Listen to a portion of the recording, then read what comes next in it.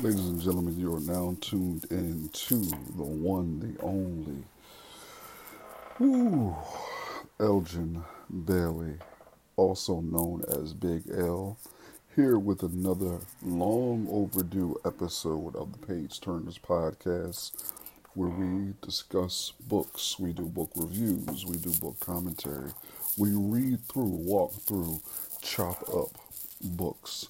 Uh, in this particular season, season two, we have been doing a very, very important book called Evicted by Matthew Desmond. And let me give you a quick overview of the book and then we'll dive right in. Um, in Evicted, Princeton sociologist and MacArthur genius Matthew Desmond follows 8 families in Milwaukee as they each struggle to keep a roof over their heads, hailed as wrenching and revelatory by the nation, vivid and unsettling by the New York Review of Books. Evicted transforms our understanding of poverty and economic exploitation while providing fresh ideas for solving one of 21st century America's most devastating problems. Its unforgettable scenes of hope and loss remind us of the centrality of home without which nothing is possible. And I want to say this real quick. I know there's been a gap in between podcasts, and that gap is due to me having a busy life. Uh, there's no excuse. I am committed to do a better job of managing this project because it's incredibly important to me. It's something that I've wanted to do, something I've wanted to build, and I need to be far more diligent with it. So I'm making that commitment to you guys to uh, just be more committed, man, to be more focused. But just realize that I am an incredibly busy dude. No excuses, though. No excuses, man. So, with that being said, there's a story that came out, man, on August 21st of this year in the New Republic.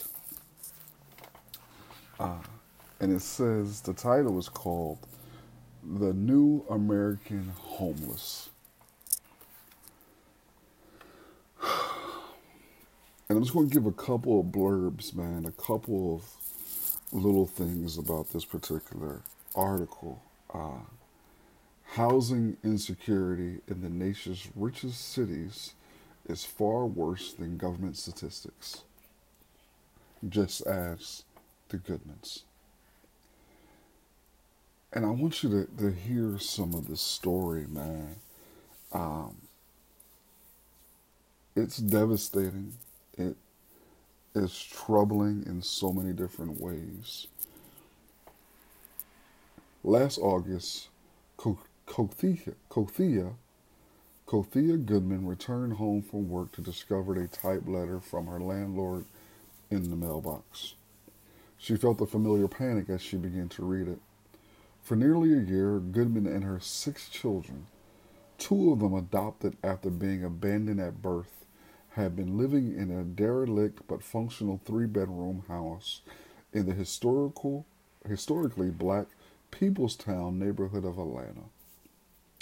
Goodman, who is 50, has a reserved, vigilant demeanor, her years trying to keep the kids out of harm's way evident in her perpetually narrowed eyes. She saw the rental property as an answer to her prayer. It was in a relatively safe area and within walking distance of the Barack and Michelle Obama Academy, the public elementary school her youngest son and daughter attended.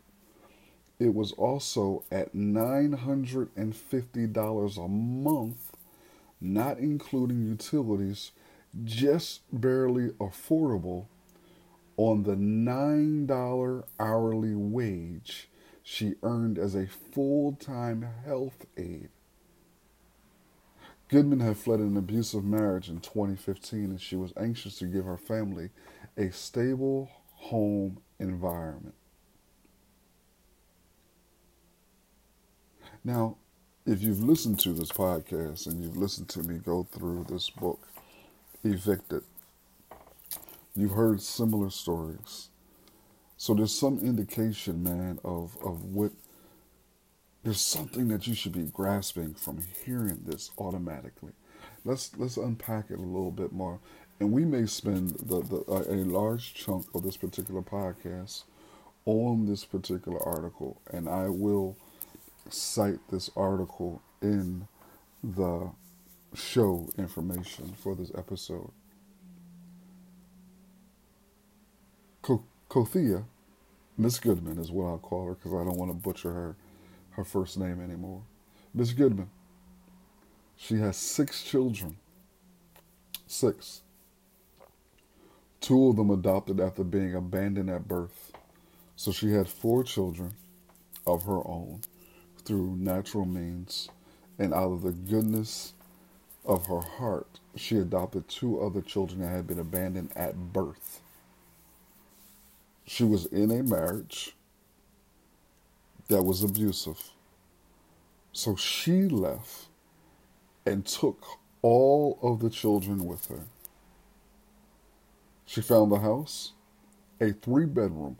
So she has this 6 kids and herself in a 3-bedroom house. Okay?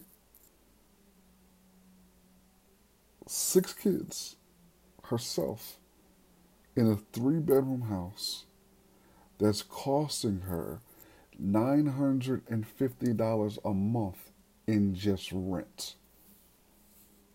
In just rent. Not including family. Not including, Lord have mercy. Not including sewer. Not including water. Not including electricity. Not including gas. And those are necessity utilities. You notice I didn't throw in cable, internet, cell phones, or anything along those lines. So let's take a look at this. $950 a month, not including utilities. So let's do a little bit of math. And I'm only going to make her necessity utilities $100 a month. Okay? So we said the necessity utilities. So we got $950 a month. Necessity utilities. Gas.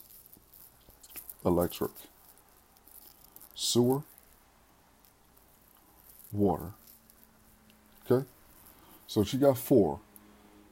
And in some areas, of course, we know they don't have gas, they don't have sewer and water is connected. But I'm just going to paint it out like this. So we're going to put $100 a month for those 4 necessity utilities. Okay? So we're looking at $1,350 a month in rent and utilities.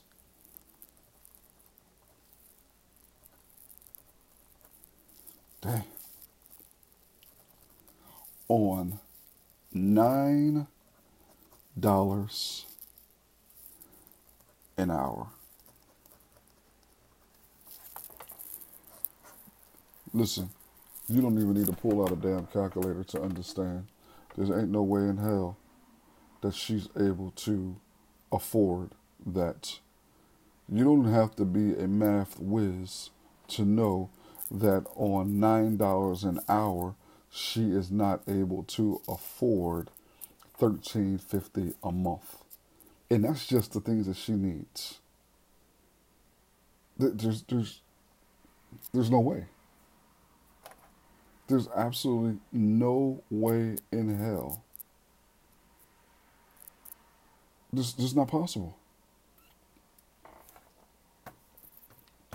Because even doing the quick math and before taxes, man, before she gets, taxes taken out, if she gets paid every week, there's average 4 weeks a month, and most months, occasionally 5. Okay, but we're just going to do 4. That's 1440 a month. Do a quick math. I'm done. I'm not even going to do the math. She can't afford this. She got 6 children, man. Making $9 an hour as a full-time home health aide. Now, home health aide are people who go into other people's houses and help them with their medication, help with the shopping, help, bathe them and all those types of things. So you usually have to travel to and fro to these places. So that means you either have to have a reliable vehicle, or these homes have to be within some distance, some driving distance or some public transportation distance of where you live. Now, so let's dig back into the article, man, because we already see the foundation has been laid, the path has been already outlined for us. She can't afford this. She is on the path of future homelessness. She was not keeping her head up above water. She was not being successful in the struggle. She was on her way to homelessness. And we gotta stop dressing these conversations up to make it look like something that it's not. She was on her way to. She was a missed check away. She was a car payment, a car breaking down away. She was a child being sick, away from being homeless. So let's dig into more of the story here, man. So she gets this letter in her mailbox, and let's pick it up here. She knew how easily the house could slip away. Seeking to avoid this outcome, she ensured that her rent checks were never late, and despite her exhausting work schedule, became a stickler for cleanliness. So strong was her fear of being deemed a difficult tenant that she avoided requesting basic repairs. So she lived in a constant state of fear of losing her home, that she became not just somebody who cleaned, but went above and beyond the cleanliness. So just in case. And then, because she didn't want to be viewed as a difficult tenant, she would neglect having the basic repairs. And that's the thing. If you are a renter, your landlord is under obligation to come through and fix things in the crib. It's the landlord's responsibility to take care of that, which is different than if you are a homeowner. If you're a homeowner and something breaks, it's on you. But she was so concerned and living in fear that she wouldn't even let the landlord know that something was broken. So she would work. She would do everything possible, man, to maintain this home. Barely making it. Not making it. On that path to homelessness. Here, let me read some more. But now, reading the landlord's terse notice, she realized that these efforts had been insufficient. When her lease expired at the end of the month, it would not be renewed. She did everything possibly right. She was on time with her pay, with her rent. It was never late. She kept a clean crib. She wasn't a nagging tenant, and she still was going to lose her crib. And because in Atlanta, no explanation was legally required. And guess what? They provided her none. None. Here she is, 6 kids, $9 an hour, scrambling around, Now, within a month, she has to be able to find a home for her 6 children on $9 an hour within the same school district, because she's not going to want to change schools for her kids. We don't want to do that. We like to have that sense of stability for our children. And trying to maintain this, man. But she struggles. Here, Goodman had 30 days to relocate her family.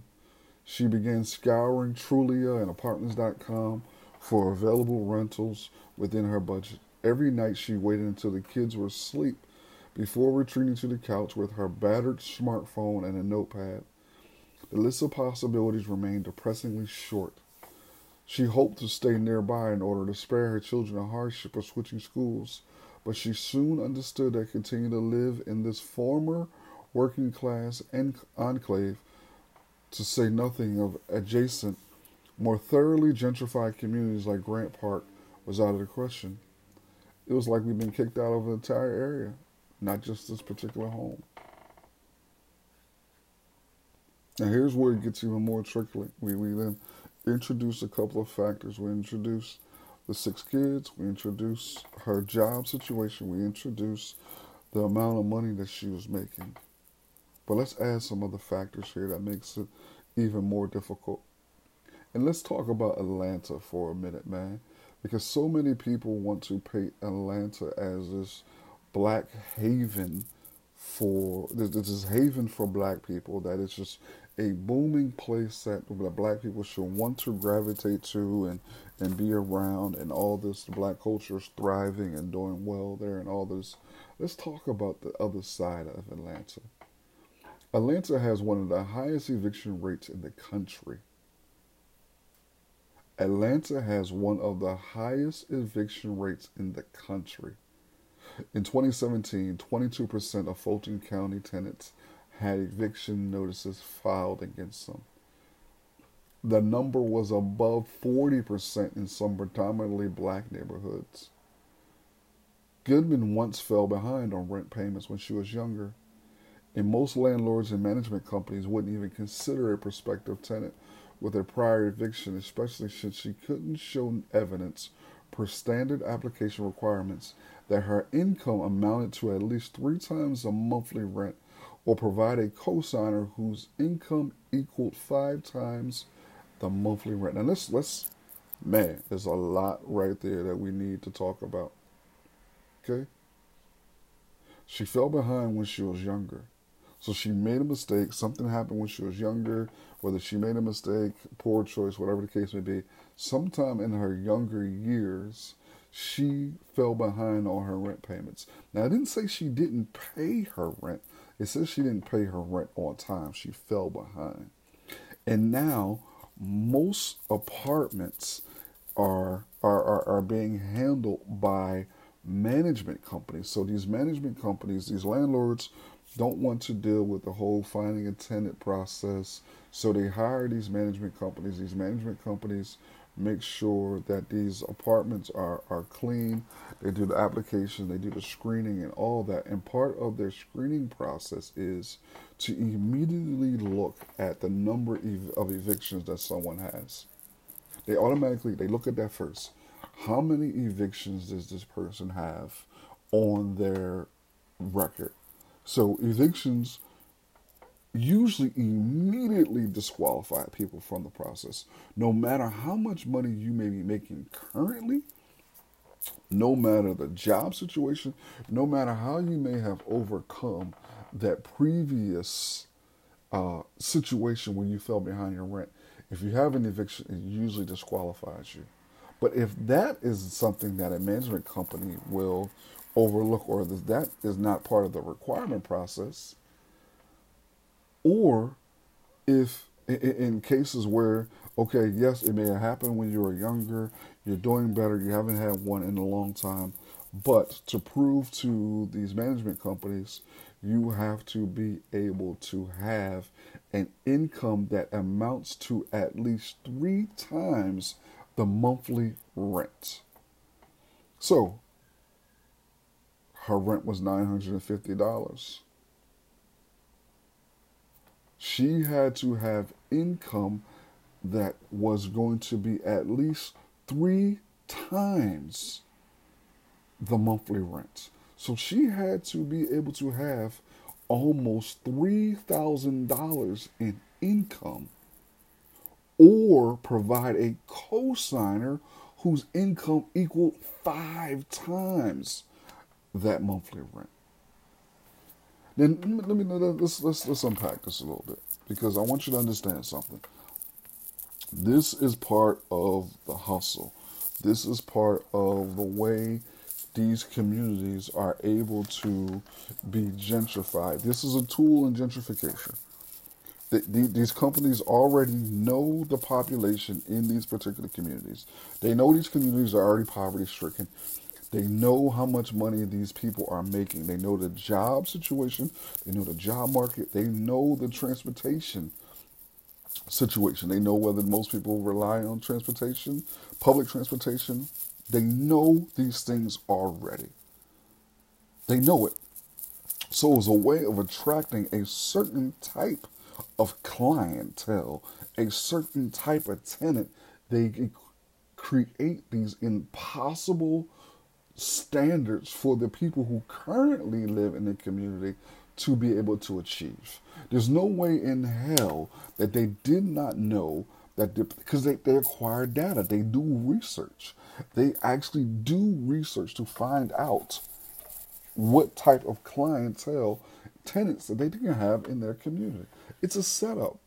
So not only is Miss Goodman in a position where financially she can't afford, she can barely, well, she can't afford where she was staying. Now, because the landlords want to have a different sort of clientele, a different sort of tenant move in, he decided that he's not going to renew her lease. So now she has 30 days to scramble to try to find a new place for her 6 kids on $9 an hour. And because she has prior evictions, she can't get into any of these management companies to even be seen or to see apartments unless she has income that amounts to 3 times her monthly rent, which in her case the $950, we do 3 be almost $3,000, or provide a cosigner whose income equaled 5 times the monthly rent. And again, that would be almost $5,000. There's no way in the world she could you. I can't even begin to think about the possible devastation and frustration that Miss Goodman is feeling at this moment. What is she supposed to do? What in the world is she supposed to do, man?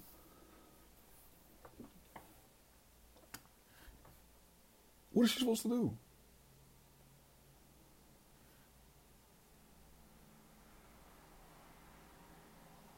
So then she's scrambling around, trying to find a place. She finds a place. It's 20-minute drive from her current neighborhood. 20 minutes drive.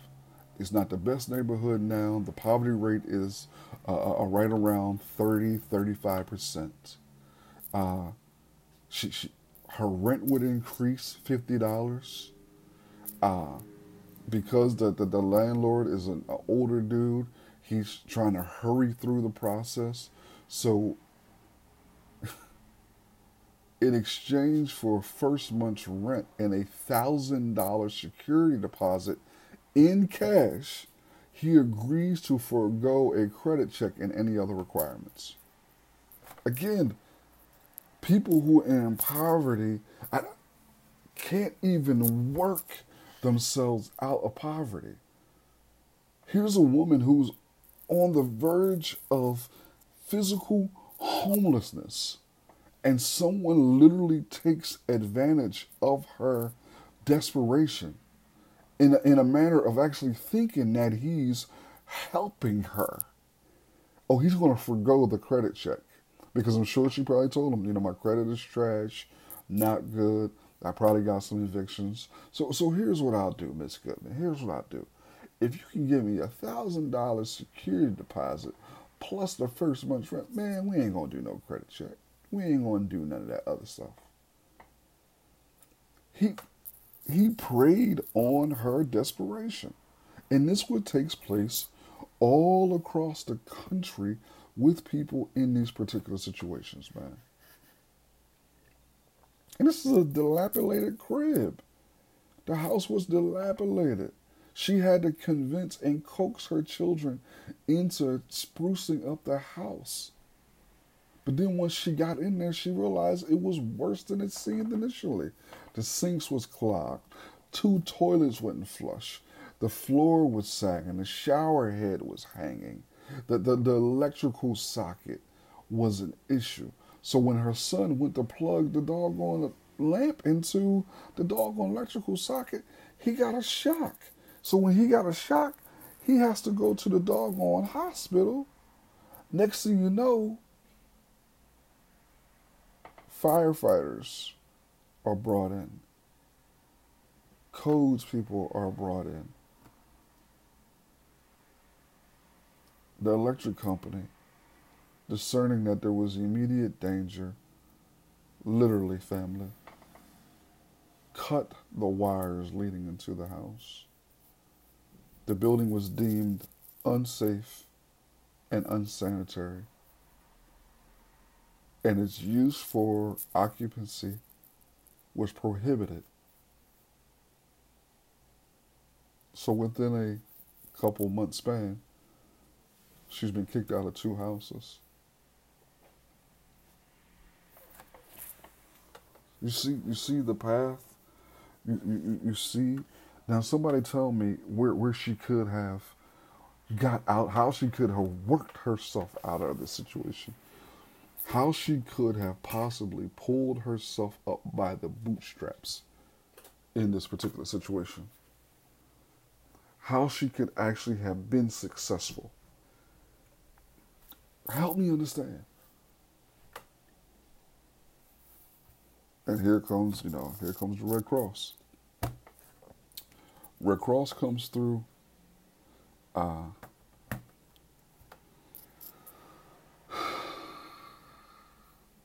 They give Miss Goodman a prepaid debit card for food and clothing and several nights at an extended stay hotel.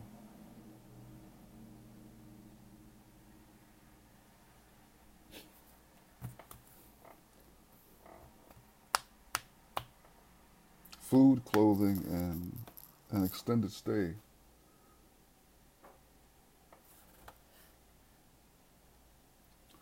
Now here's a term that I want to introduce to this discussion. It's called network poverty. There's going to be 2 terms, man. 2 terms that I'm going to introduce. Network poverty and working homeless. Network poverty and working homeless. Now let's talk about network poverty for a minute, because that's a crucial one, and one I think that we're not too familiar with. When you don't have no friends or family to borrow money from in dire situations, it's usually called network poverty. Network poverty.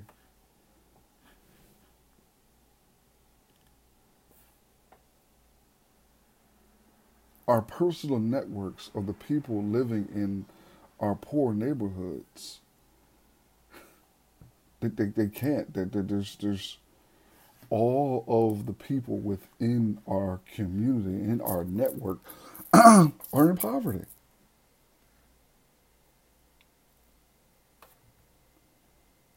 So network poverty, man. She had no friends or family to borrow the money from that she needed.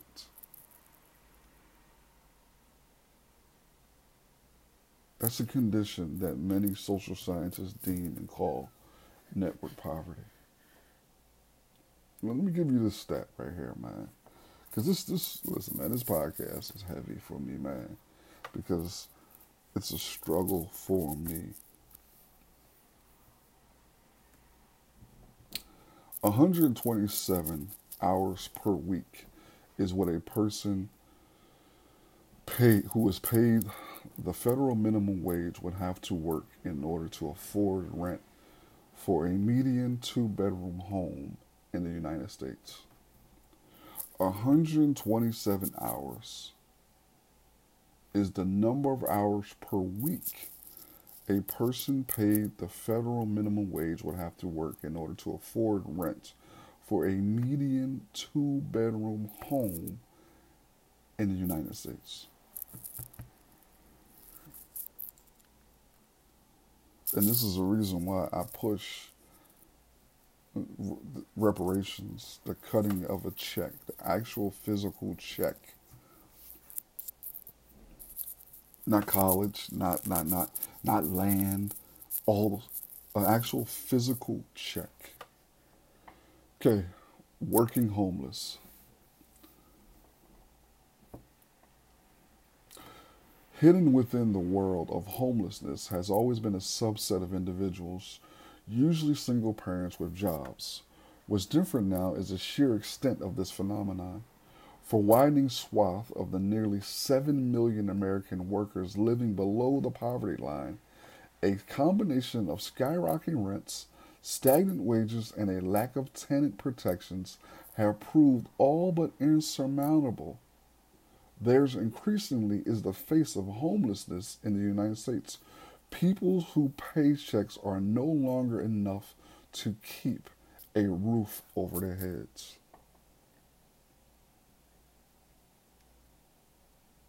Atlanta, the third fastest growing metropolitan area in the country.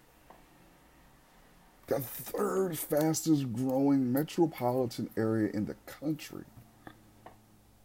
The city's working poor, there is an inverse relationship between their ability to remain housed and Atlanta's much celebrated renaissance. Repeat this, man.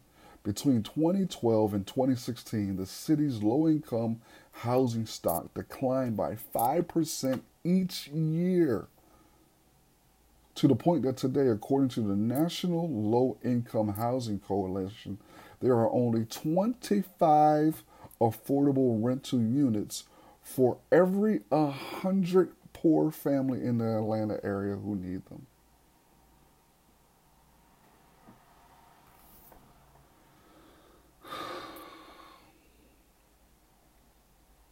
Come on, man. Come on, man. Goodness gracious. So tell me, man. Tell me what Miss Goodman is supposed to do. How do you fix the situation? She ends up losing her job because she has to go back and forth to school and to find apartments, so they cut her hours. So she goes to a homeless shelter, and at this time she goes to the homeless shelter and she is still employed, but she makes just enough above the qualifications to qualify for shelter.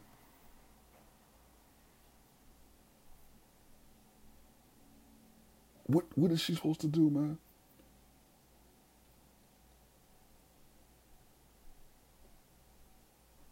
Tell me what she's supposed to do.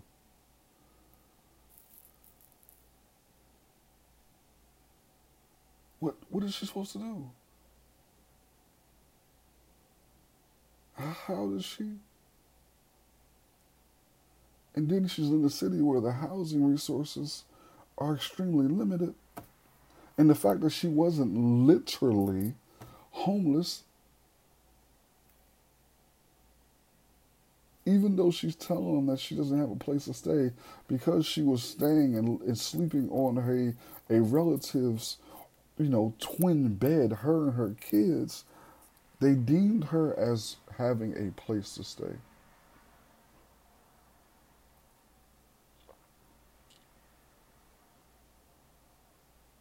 What? Tell me what she was supposed to do.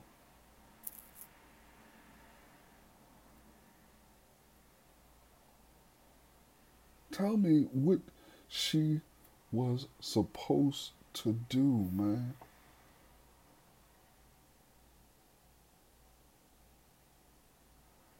One of the things that we got to be able to push for, man, is rent control. Rent control is one of the most effective tools to alleviate renters' crises, man. Meaning that landlords can't just adjust your rent because they want to adjust your rent.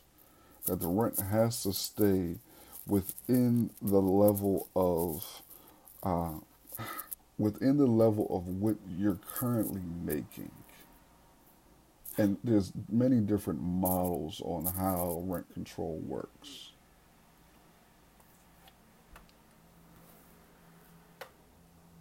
Man, and we put this idea of self sufficiency, self determination. That if we can just, work harder and get more opportunities, we need more jobs, we need more of this, more of that. Is that what we need?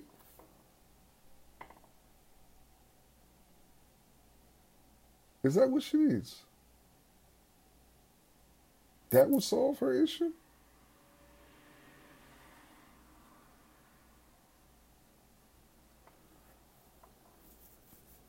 Huh?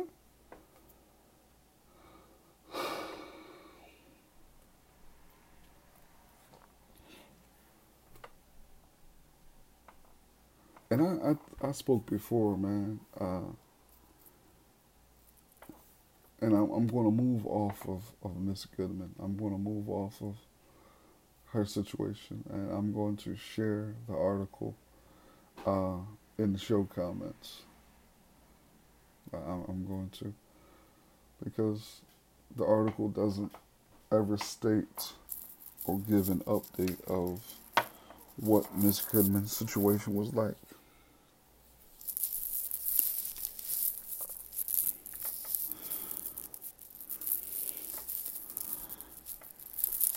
Here's one of the things that I think we can do. I think we can go ahead and begin to be proactive as far as doubling up. Doubling up is when you have more than one family living in one house. So, for instance, you and another family member have semi decent jobs. You guys find a place, a house that has enough space, livable space for everyone, and you move in together, and you split the bills, you split the rent, you split the electric, you split everything down the middle. So you have two incomes, and in some instances, if it's possible, you have more than two incomes, and you share houses. I think it's I don't know why we have. I don't know why this isn't a trend. I don't know why this is not something that is taking place on a larger scale. Uh, I have some ideas of why. I think that part of, and I'm speaking about black folk here, it's part of black folk buying into the American dream is to reach the pinnacle of that American dream, and that's good job, you know, husband, wife, and owning your own home. That's the pinnacle. If you do those things, you've accomplished and you've lived out the American dream. But that's bullshit too, family. That's not our reality. The trend needs to become where we begin to have multiple families living in homes, multiple families buying and saving. If we're going to go the actual buying of a home route, buying a home together. One family, they work together, they come together, they see whose credit score is close to the best, and they begin to work to clean that particular person's credit score up, with the understanding that that person is going to ultimately take that good credit score and buy a home for all of them to live. That has to be the mindset, because no one is coming to save us. No one is coming to make it so we don't. No one's coming to bail us out. We have no idea. I have no idea what happened ultimately to Miss Goodman. I don't understand. I don't know the potential difficulties and trauma that her children face, the behavioral outcomes and outcries that her children had in school. I don't know any of that. I can guess. I can speculate. We really have to be more proactive with our solutions, family. Damn. Damn.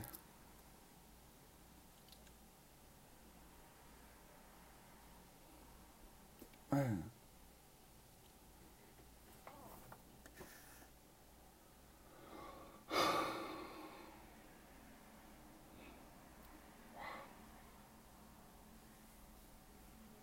It's heartbreaking, man. It's heartbreaking. It is so freaking heartbreaking. This is your boy, Elgin Bailey, man, with another episode of the Page Turners Podcast. Until next time, I'm out.